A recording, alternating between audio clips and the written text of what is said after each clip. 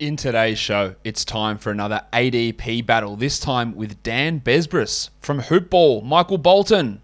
Thanks, Josh. It's Michael Bolton here, and it's time for another episode of the Locked On Fantasy Basketball Podcast. Let's get to it. Let's get to it, indeed. You are Locked On Fantasy Basketball, your daily fantasy basketball podcast, part of the Locked On Podcast Network.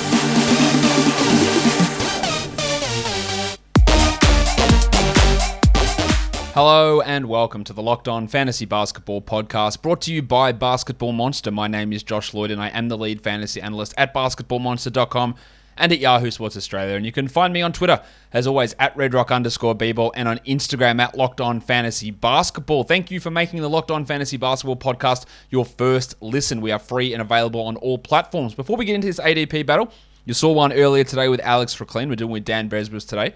Announcement.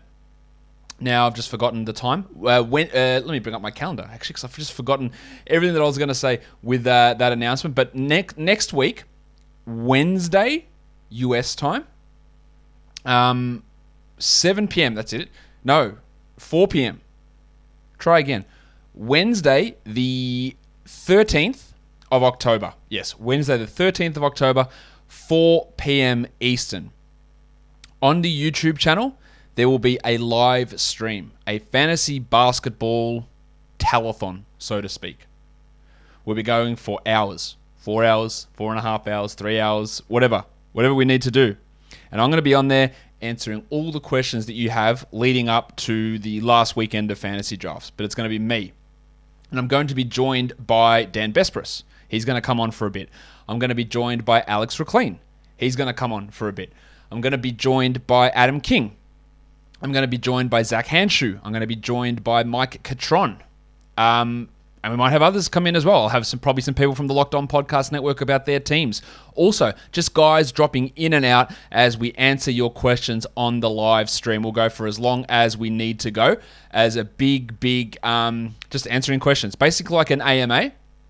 But we're doing it live on video, and it'll go for quite a bit of time. So that's Wednesday, the 13th of October, starting at 4 p.m. Eastern on the YouTube channel. Be ready for that big fantasy basketball-a-thon that we are going to do over there. So let's get to this ADP battle. Let's talk to Dan and bring him in right now and discuss some of the players that we're going to discuss. All right, so it's time for me to bring him in. It is time for the ADP battle with Dan Besbris. Daniel Besbris Jr., welcome back. Thanks, Josh. Yeah, I haven't had any hotel exploits yet, but working on my game here. Well, it's early in the day here. I don't know what's happening for you over there tonight, but good luck with that, and good luck with your future family endeavors after one of those hotel Daniel House-style moments. But we're is it too soon for that joke? I don't know. People probably don't even know what we're talking about, even though it's about a year ago. But so much has happened in the interim, and we're ready for another NBA season. Dan, and we're here to do ADP battles, and as I said on the show earlier today, speaking with Alex, it's not just it's about these are the ADPs necessarily this player's going, or we understand that if we wait on certain guys, we can get them at different spots. It's like, here's two people. We're going to make a decision at this point. Who are you going to take out of these guys? And a lot of it comes down to personal preference, how you like to build a squad, what you like to do, whether you're not seeing an improvement or you're seeing a decline from this guy, a lot of different factors. So it's basically just like this guy versus this guy. What do you want to do based on how you think? And Dan, what is your overwhelming thought process when you're building squads? Yeah, so I would say the thing that I get suckered into the most that pulls me out of my thought process is starting to worry a lot about individual categories as I move through. My strictest idea, the one that I want to try to adhere to the most, is best player available. I do a lot of 9-cat roto games capped formats. So there's so much time to move players during the season. We get lost in this, what's the best pairing mentality? Oh, yeah. And I feel like when you go pairing, I feel like that should be okay, do I have to do this? Not, this is the one I want to get to. And so, yeah, for me, it's I just want to take a guy that I think is going to be a really good value at a spot. I think the pairing question's one. The number one question, I don't know where you sit on this, Dan, but the number one question I get is, who do I take in the first round? I'm at pick 6. Who do I take? I'm at pick 3. Do I take Harden or Curry? And my answer is just whatever.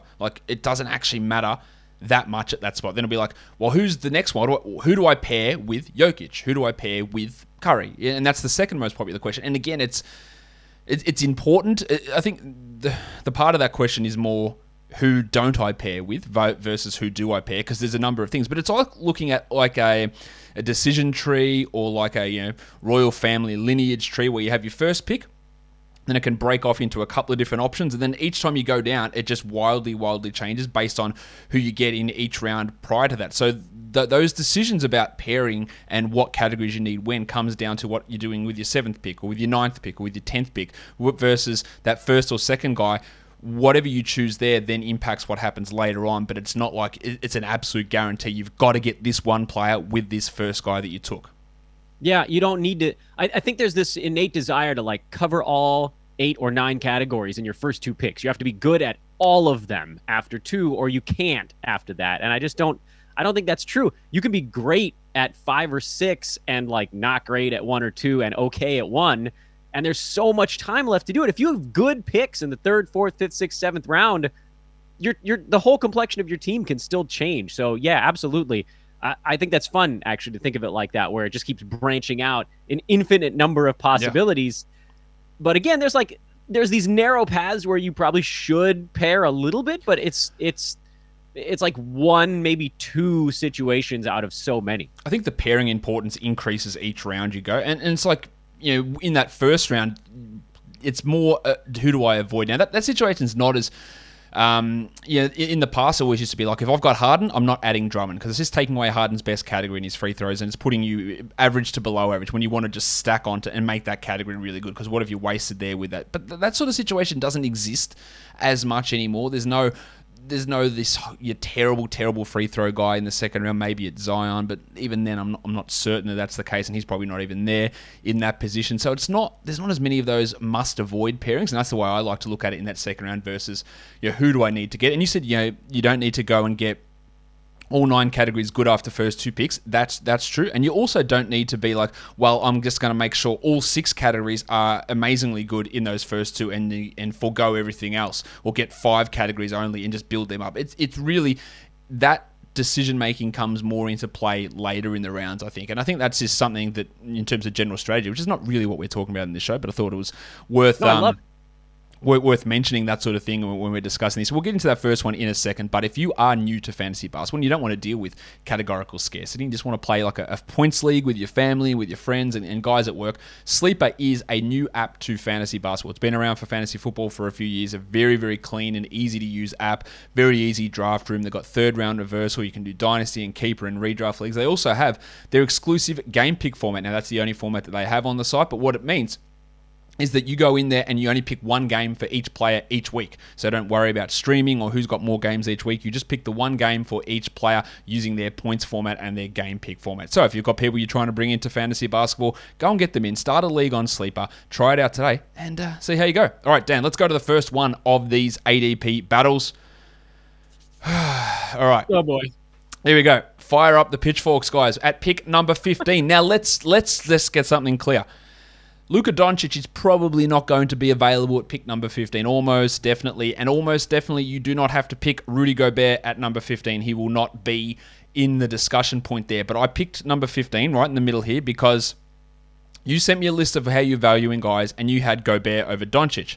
And yeah, my eyes fell out of my head and went, oh, this is going to be great to talk about. This is awesome.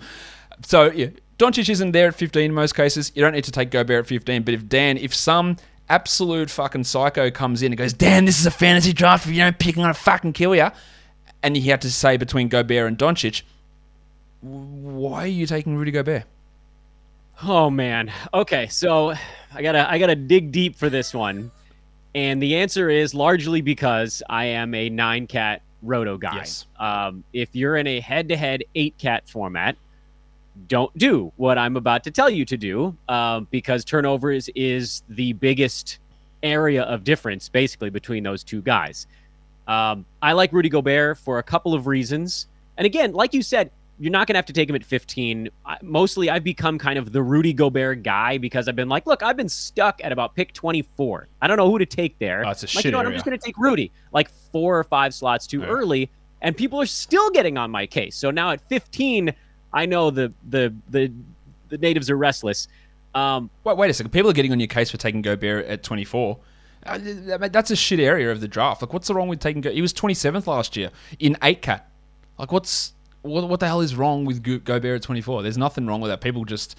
I guess people look at it and math. look, the low scoring is a part of it, and I understand that part of it, because finding points, bulk points later on, is pretty tough, unless you find yourself getting Colin Sexton in round 7, but that's 1 in 12 chance unless someone else grabs him. Like, you can be in real trouble of competing in that area, but Rudy Gobert at 24 is not outrageous. But anyway, back to him at 15 over Doncic. Yeah, so this one's going to be a tough sell, and I'm going to do my very best here. Rudy has now, after alternating seasons where he missed about 20 games with weird injuries and then playing full seasons for roughly about 4 years, the last 3 in a row, he's been a pillar of durability.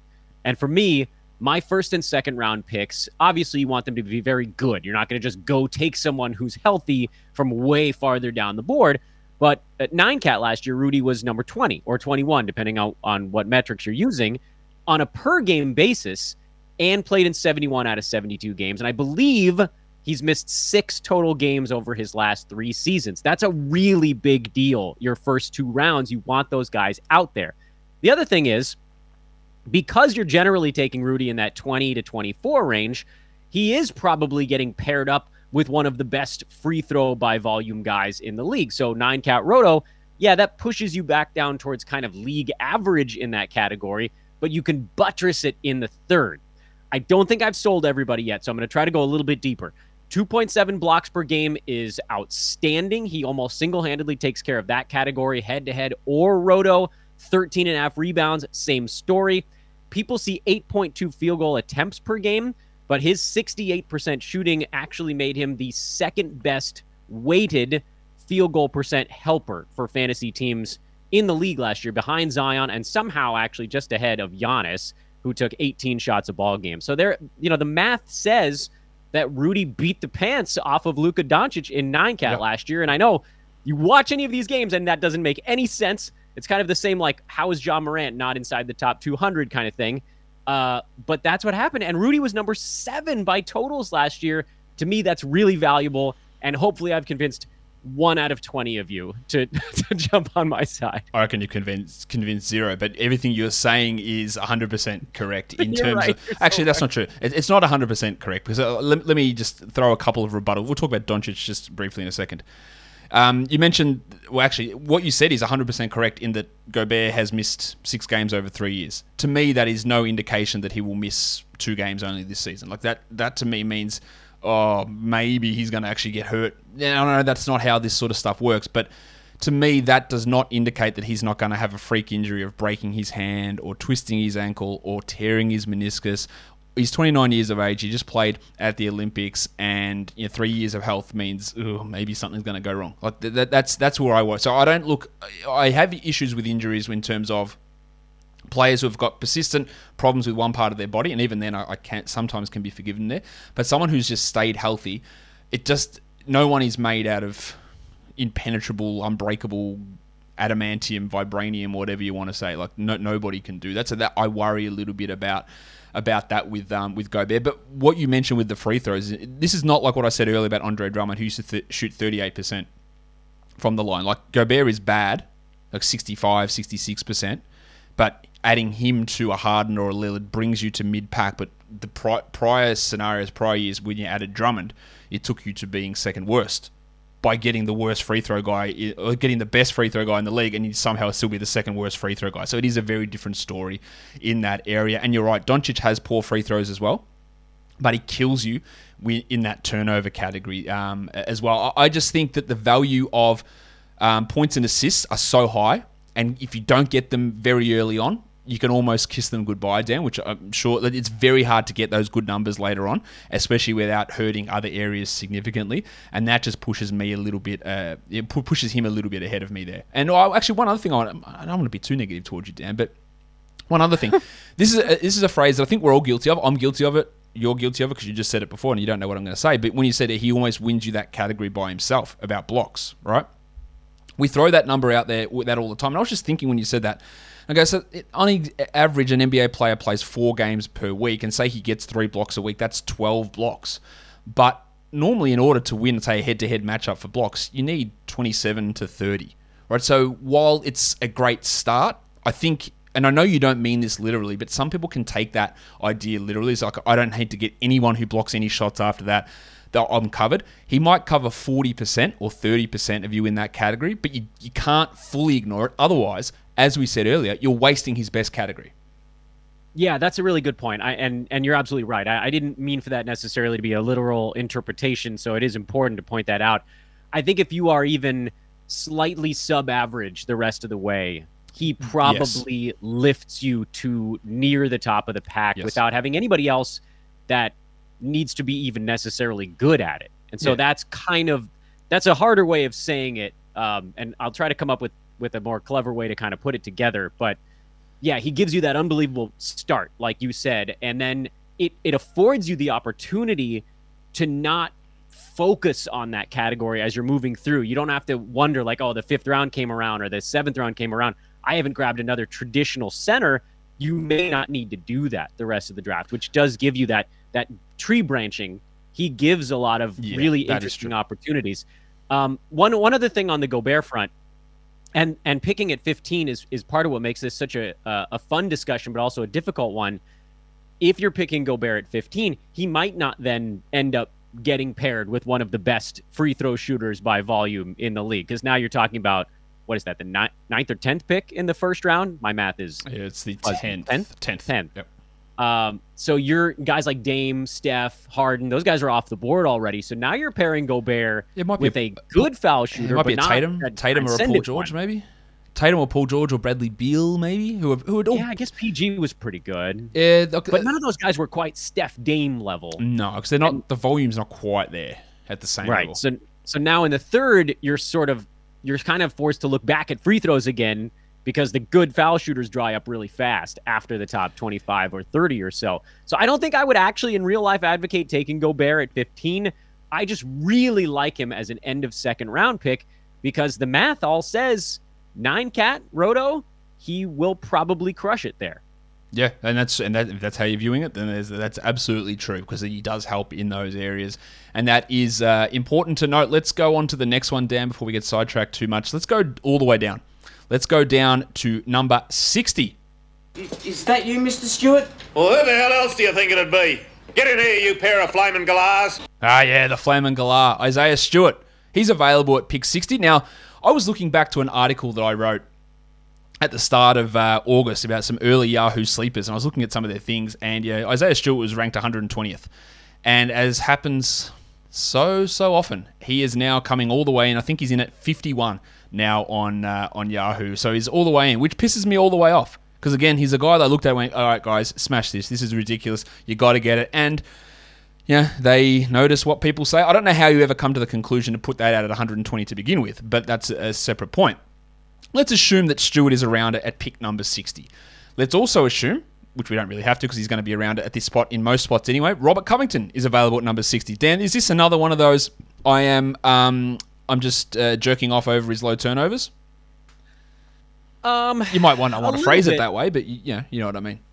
A little bit, yeah. I mean, this is also a tough one for a similar reason, I think, because you are kind of reaching up the board at this point for Covington to take him at 60. He'll be around, I would think, at 80 in a lot of drafts, certainly at 70. Yep.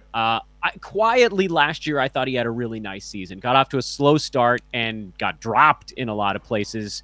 Much Turned better, it on. Much better than you think. Admittedly, McCollum and Nurk were out, and that kind of helped him get his rhythm with that team. And so I don't think that his role is going to be as big this year. I see him actually as more of like a 75 range per game guy. I think that Portland's going to be making a pretty good push this year. I expect him to play through some of those nicks and bruises. So that's kind of where I get that games played handicap. And I have him beating the league average in games played just by a couple, but that's enough to push a kind of a 6th, 7th rounder into that 5th, 6th range. So it's hard for me to necessarily say to take him over Stewart, but if I was going to make the case for it, I would say it's a very safe pick. He's not going to decimate you in any one spot. We don't know that might come into play with Stewart. I actually I really liked Isaiah also. I was in the same boat as you, thinking, oh, interesting. There might be a couple of centers on this team that have low ADPs that beat them, but he's rocketed up the board. And just now, the discussion for me is I'm probably more willing to spend a 7th round pick on Rocco than a 5th or 6th on Isaiah Stewart. And I know that's not the ADP battle. I kind of screwed this one up, so sorry about that. No, but it's worth the debate. And I think Stewart is actually moving into the territory of, I reckon it might be getting too high. And it happens every year with the guys. And then, and I say this a lot as well, Dan, that it's impossible for everyone to listen to every single word that I say. Like, I struggle to listen to every word that I say.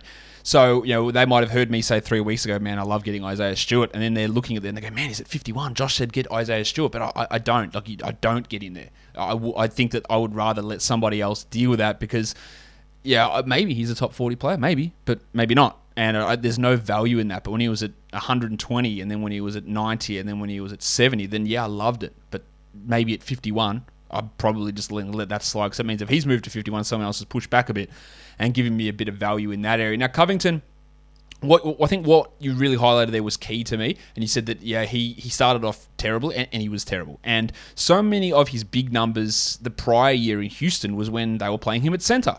And we saw the discrepancy. Rebounds up, blocks through the roof, field goal percentage up when he played at center. When he played at the 3 or the 4, all those numbers down. And when he went to Portland last year, I was like, oh, no, I'm worried. Because he's not going to play any center. It's going to be Nurkic, it's going to be Kanter.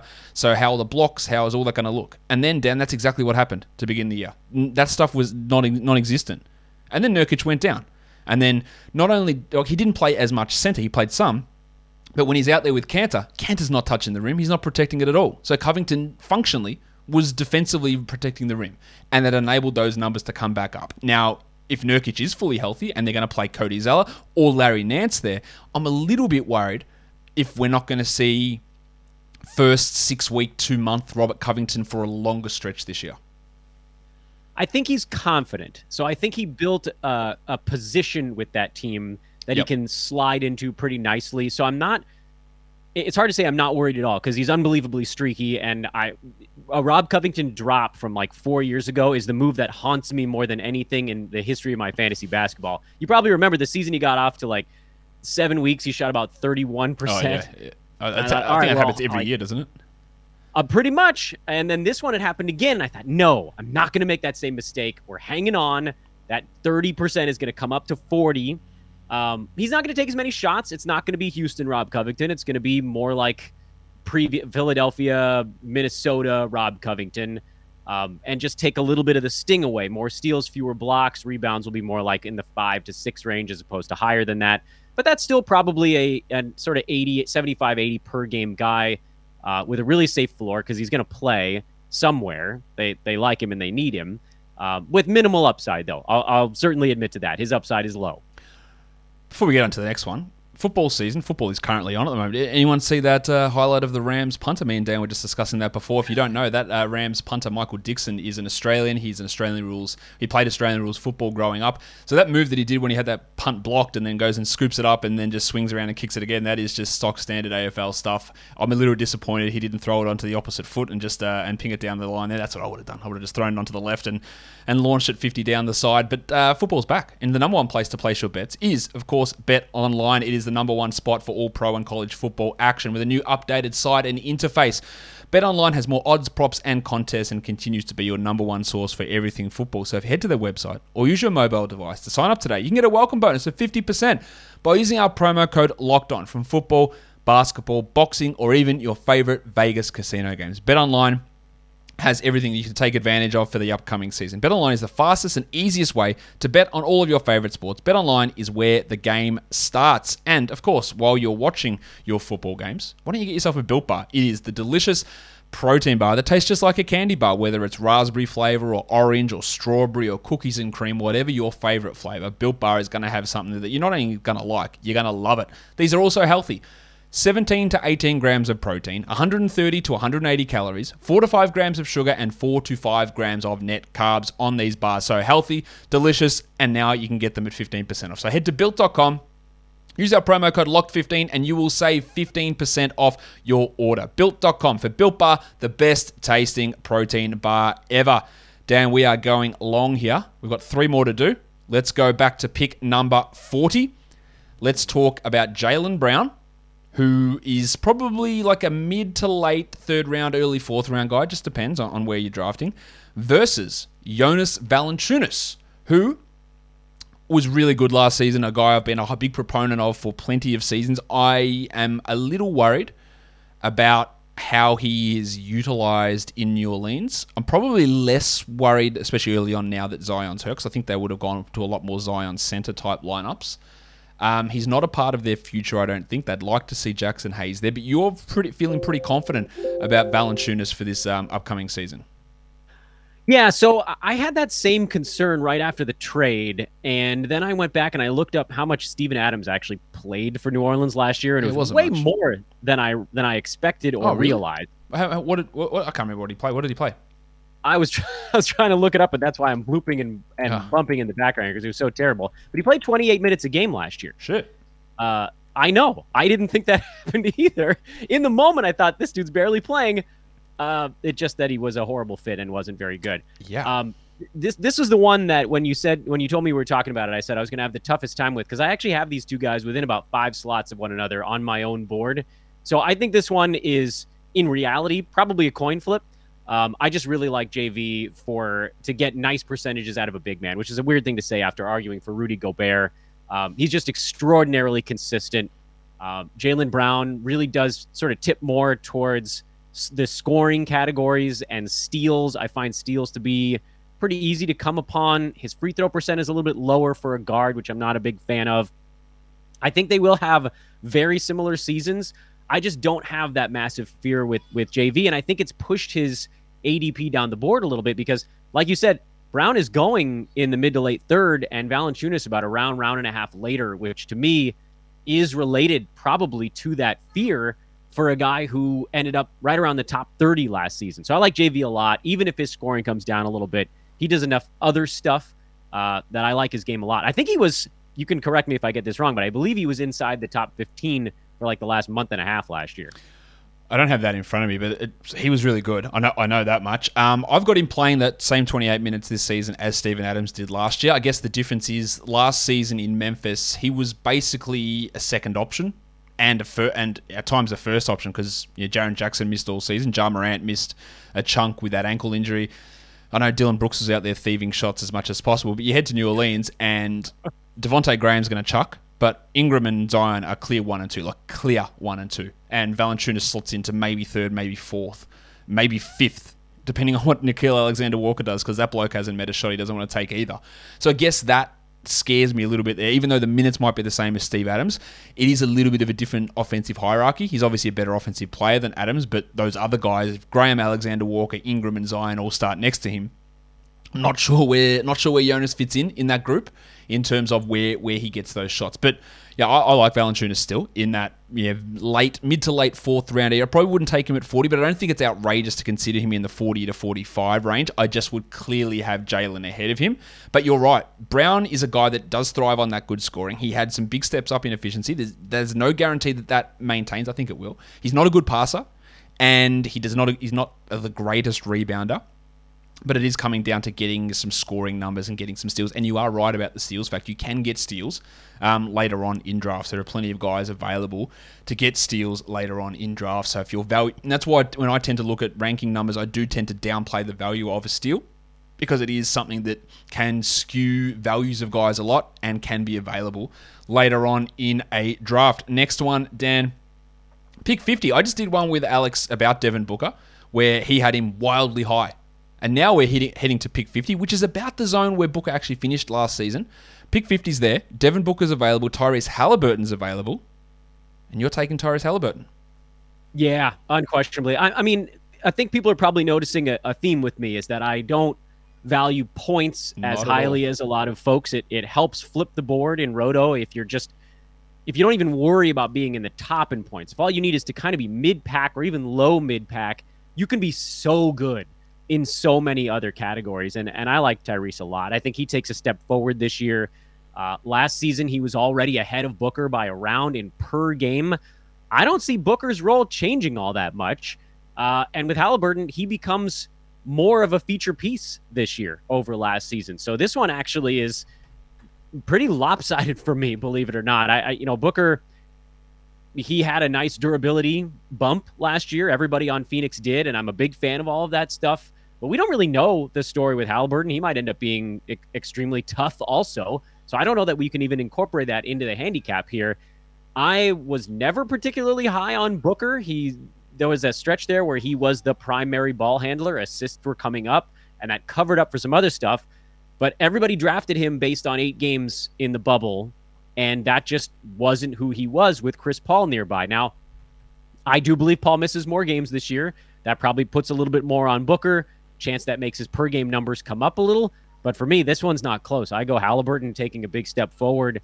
I think he creams him on the course of the season in per game and totals. A couple of things with what you said there. You said about the bubble, and you're right, that influenced people, but without turnovers, Devin Booker was 22nd, 18th, and 14th for the 3 seasons before Chris Paul arrived. So it wasn't just that 9-game run or 8-game run in the bubble that boosted. He was legitimately excellent as a fantasy player and was a fringe first-round guy, like back-end second-round guy in that 19-20 season. But what happened is his assists almost got cut in half. He went from 92 down to 87 from the free throw line. Still great, but it's 5% fewer. He got to the line less as well. And we saw the usage actually go up for him overall, but his overall, his three-point shooting fell off. He didn't hit as many threes. His game just changed. And I do think that Booker can be better than what he was last season, but that is factoring in maybe Chris Paul misses some time. But if Chris Paul doesn't miss time, then what changes for him? I am expecting a little bit of a step up there. And this is, again, what you're valuing. I'm looking at points because I know they're hard to get later. And what you said is 100% true. If you take the value away from points, you get bargains on a lot of guys, and you get a lot of players who slide in different areas because people focus on points. Now, I talk about focusing on points because if you want to be competitive in that and you want to be really good in points, you have to focus on it early because there's literally no way, unless you've got unlimited moves and you're just streaming 2 guys in every day, you can't be competitive in that category, even unless you get the high scorers early on. But if you don't want to care about that too much, then there is value that pops up all over the place. And it does look like, Dan, that Halliburton's going to start this season. They've started Buddy Hield off the bench in both games.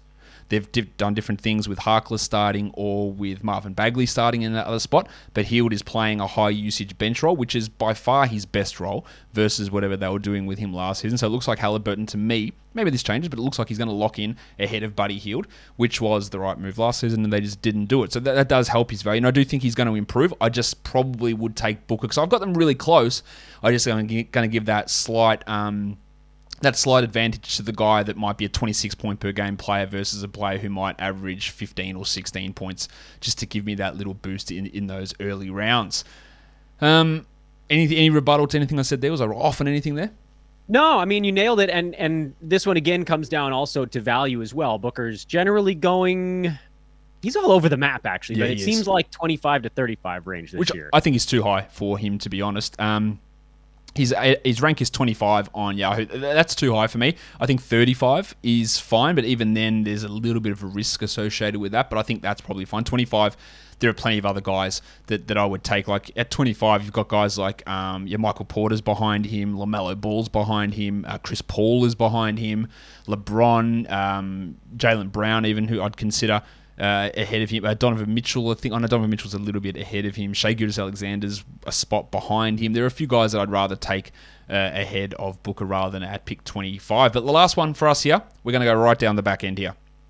And again, this really ties into your 9-category roto mindset and foregoing the points category. But pick 98, and this guy... There are times when we could have done this where the other one, Kevin Porter Jr., would be available because, again, when I re-looked at my Yahoo sleepers list early on, he was like at 120th, which was pretty wild to see that.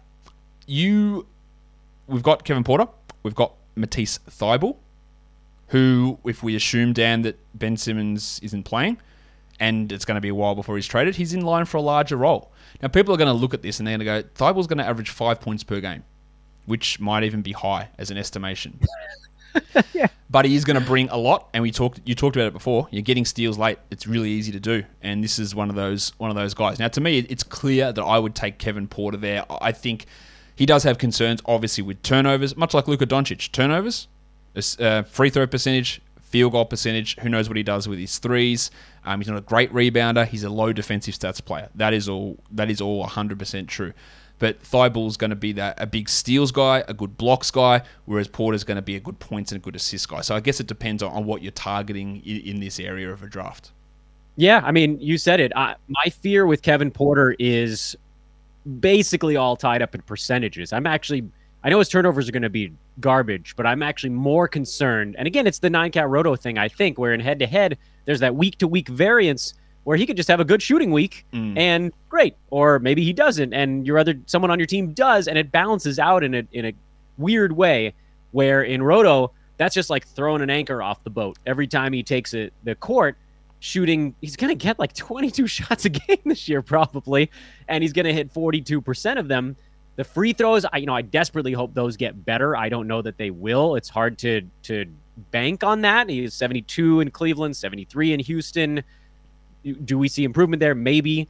So I'm just not willing to sort of sink 2 categories for what's going to be an extraordinarily exciting season on a team that loses a whole lot of ball games. Matisse Thybulle, he's actually, his rate at what he does, steals and blocks, and that's really it. I mean, you're right. If he scores 5 points, that's probably a win.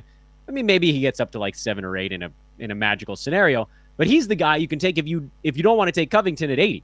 He's the backup Rob Covington. His steal rate is insane. You watch him play, and he just gets to things that no one else in the NBA can get to. If Simmons gets traded, it seems like someone coming back would likely not take Thybulle's spot. I don't even need him to take a step forward offensively. I just don't want that percentage anchor on my team. So I know I'm the old man curmudgeon every time I do anything, but I got to go with the guy who's not going to kill me. A couple of things there. Are you older than me, Dan? I doubt it. I'm 38. So no, you're not. All right, I'm 41. So you're just taking on the old man persona there. But I know.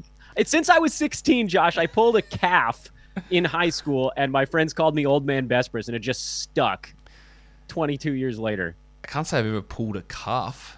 Yeah, that's hard to do when you're 16. Yes, that is the definition of old man injury. Anytime someone pulls a calf, you go, that's the old man injury coming out. And there you go. What you're saying is true. And I think the point that needs to be not belabored, but with poor percentages, is you can be poor in threes. You can be Ben Simmons in threes, right? And you don't hit any at all. But there is a flaw. Like, you hit 0 threes. You cannot be worse than that. Right? That is the lowest impact you can have. You can be a 40% field goal guy, right? Let's just say the worst possible shooting player in the NBA is 38% from the field as a regular player. That's a fair estimation as the worst shooter in the NBA on a regular basis, right? So you can be that, but there's no flaw, because you can be a 38% shooter on 7 attempts, and then someone else can be a 38% shooter on 9 attempts, and that's worse. Then they can be a 38% shooter on 10 attempts, and that's worse. Then they can be a 38% shooter on 15 attempts, and that's worse. Then someone can come in and say, well, guess what? I'm going to shoot 37% on 10 attempts. And it just keeps going down and down. Unless you get down to someone who's a 0% shooter on 50 attempts per game. Sure, that's the absolute bottom, but it's never going to happen. So we have this flaw on the value of guys who sit in those counting stats at 0, and you can't get into negatives. But in percentages, holy shit, you can get into negatives real quick. And it's why that impact of Andre Drummond or Dwight Howard or Shaq in the past on those free throws was so bad, because you'd see, if we're going to take it into standard scores and Z scores, look, a poor three-point shooter can be a negative 2.5. A poor free throw guy can be a negative 10 in those categories. And that is why those things there on high volume at that point can really kill you. Whereas Thybulle scoring 4 points is not great, but it can't ever get into those gigantic negatives. Like if Porter shoots 20 times and shoots 41% and then goes 70% from the line on 8 attempts, holy shit, look, that's a big volume. And it can be, depending on what you've done earlier, it can actually hurt you more in those areas than it helps you in him getting 20 points and 8 assists. I hope I explained that well. No, I thought you nailed it. I mean, that was a brilliant explanation on the 0 being the absolute floor for something. I hope that it sinks in, because you're right. It explains a weird mathematical phenomenon in fantasy where these extraordinary scorers are like top 150 fantasy players, and it makes no sense. What you're seeing on the court doesn't match what the rank exactly, because of those types of categories where they get overlooked, and as the volume grows, it just pulls them down the board, yanking them farther and farther down until they're now doing more damage than they are helping. And that's kind of where I sit on Kevin Porter. If he takes a big step forward, I'm going to look like a total buffoon for taking Thibault over him, and that could happen. I don't see him taking a massive step forward in percentages, kind of the first real shot at a high volume role. Maybe in the future, maybe we're a year early. I don't know. But I'm again, roto guy. I can't have that over a whole year. I was going to say I'll let you in on a secret, but I don't need to let you in it because you know about it. And this is something to look at all the time. As we can talk about the percentages, and this is the last thing before I let you go, Dan. You can talk about the percentages having a negative impact, but then the inverse is true. Is if you take a big step forward in those categories, it's gigantic. Like, it takes you forward so far. Like, so when Brandon Ingram becomes a 12 percentage point better free throw shooter and then doubles his 3-point volume and goes from 30% to 41% or whatever, like, that takes you not 5. It's not like going from 1 steal to 1.2 steals. It's like it's triple that or quadruple that, because those categories go from being a big negative into a big positive, but also influence other categories. So if you start hitting field goals and start hitting free throws and start hitting threes, your 3-pointers made goes up, your points made go up, plus the percentages go up. So it influences in so many areas and can be just a gigantic swing point. But if you screw them up, then it hurts you in multiple categories. So when someone's having a stinker, Robert Covington, 31% or whatever it was to begin the year, it hurts all of his categories, Dan, all of those scoring categories. And then when it improves all of them at the same time. Yeah. And it creates those big, jump from big, top big swings. 200 to like top 20 in there. It's a crazy leap. I mean, use Andre Drummond, an example you were talking about earlier on the punt free throw side. When he went from 40% to 60% in foul shooting, he went from almost an unrosterable player to a second rounder. Yep. And that little bit there, instead of being 4 of 10 from the line, he's 6 of 10 from the line. All right, so that's huge improvement there. It's 2 extra points per game as well. So he goes from 16 to 18 points. And that's a big change too. And that might get, not as much publicity as him improving the free throws, but that's 2 points per game is important. And it's a big difference. And that's why those categories, when someone's slumping or having a hot streak, often it's because of ridiculously low percentages or ridiculously high percentages, and they're going to come back somewhere in the middle at some point and reduce or improve the value of that player. But Dan, I've kept you long enough talking shit here on this show. Where can people find you? And tell them what you got going on. You were kind enough to put it on the screen there. I am at Dan Besbris on Twitter. Please drop me a follow. I'd love to chat with you. I'm trying to do a much better job this year of kind of getting back into the fray. Last 2 years, I don't remember them very well, but I don't think I did as much on Twitter. So this year, more on Twitter. Let's have some fun together, and let's win some leagues, maybe punting points in the process. Good luck on Twitter as you get more people and the people just telling you that you're an asshole, racist, authoritarian bootlicker. It's great to have those people get in your mention, so I hope they all come towards you, Dan. It should be a good time for everybody. I cannot wait to start using the mute button more. Yeah, it's awesome. Dan, thank you for coming on. You're going to be back I'm going to be on your show next week, and you're going to be back on this show next week as well. So we look forward to those interactions as we come forward for the beginning of the NBA season. Thank you so much, Josh. It's a pleasure as always. I can't wait. Now, I just realized that my camera had frozen, and I have no idea when it was because I wasn't looking at the screen. So I do apologize for that the camera did freeze during that show. It's frustrating when technical things happen and you're trying to do a show all at once and you don't have your eye on every screen. I need a producer here to help me out. Anyway, guys, follow this podcast, Apple Podcasts, Google Podcasts, Stitcher, Spotify, and on the Odyssey app. Guys, YouTube, thumbs up, subscribe, leave comments. We are done here. Thank you so much for listening, everyone. See ya.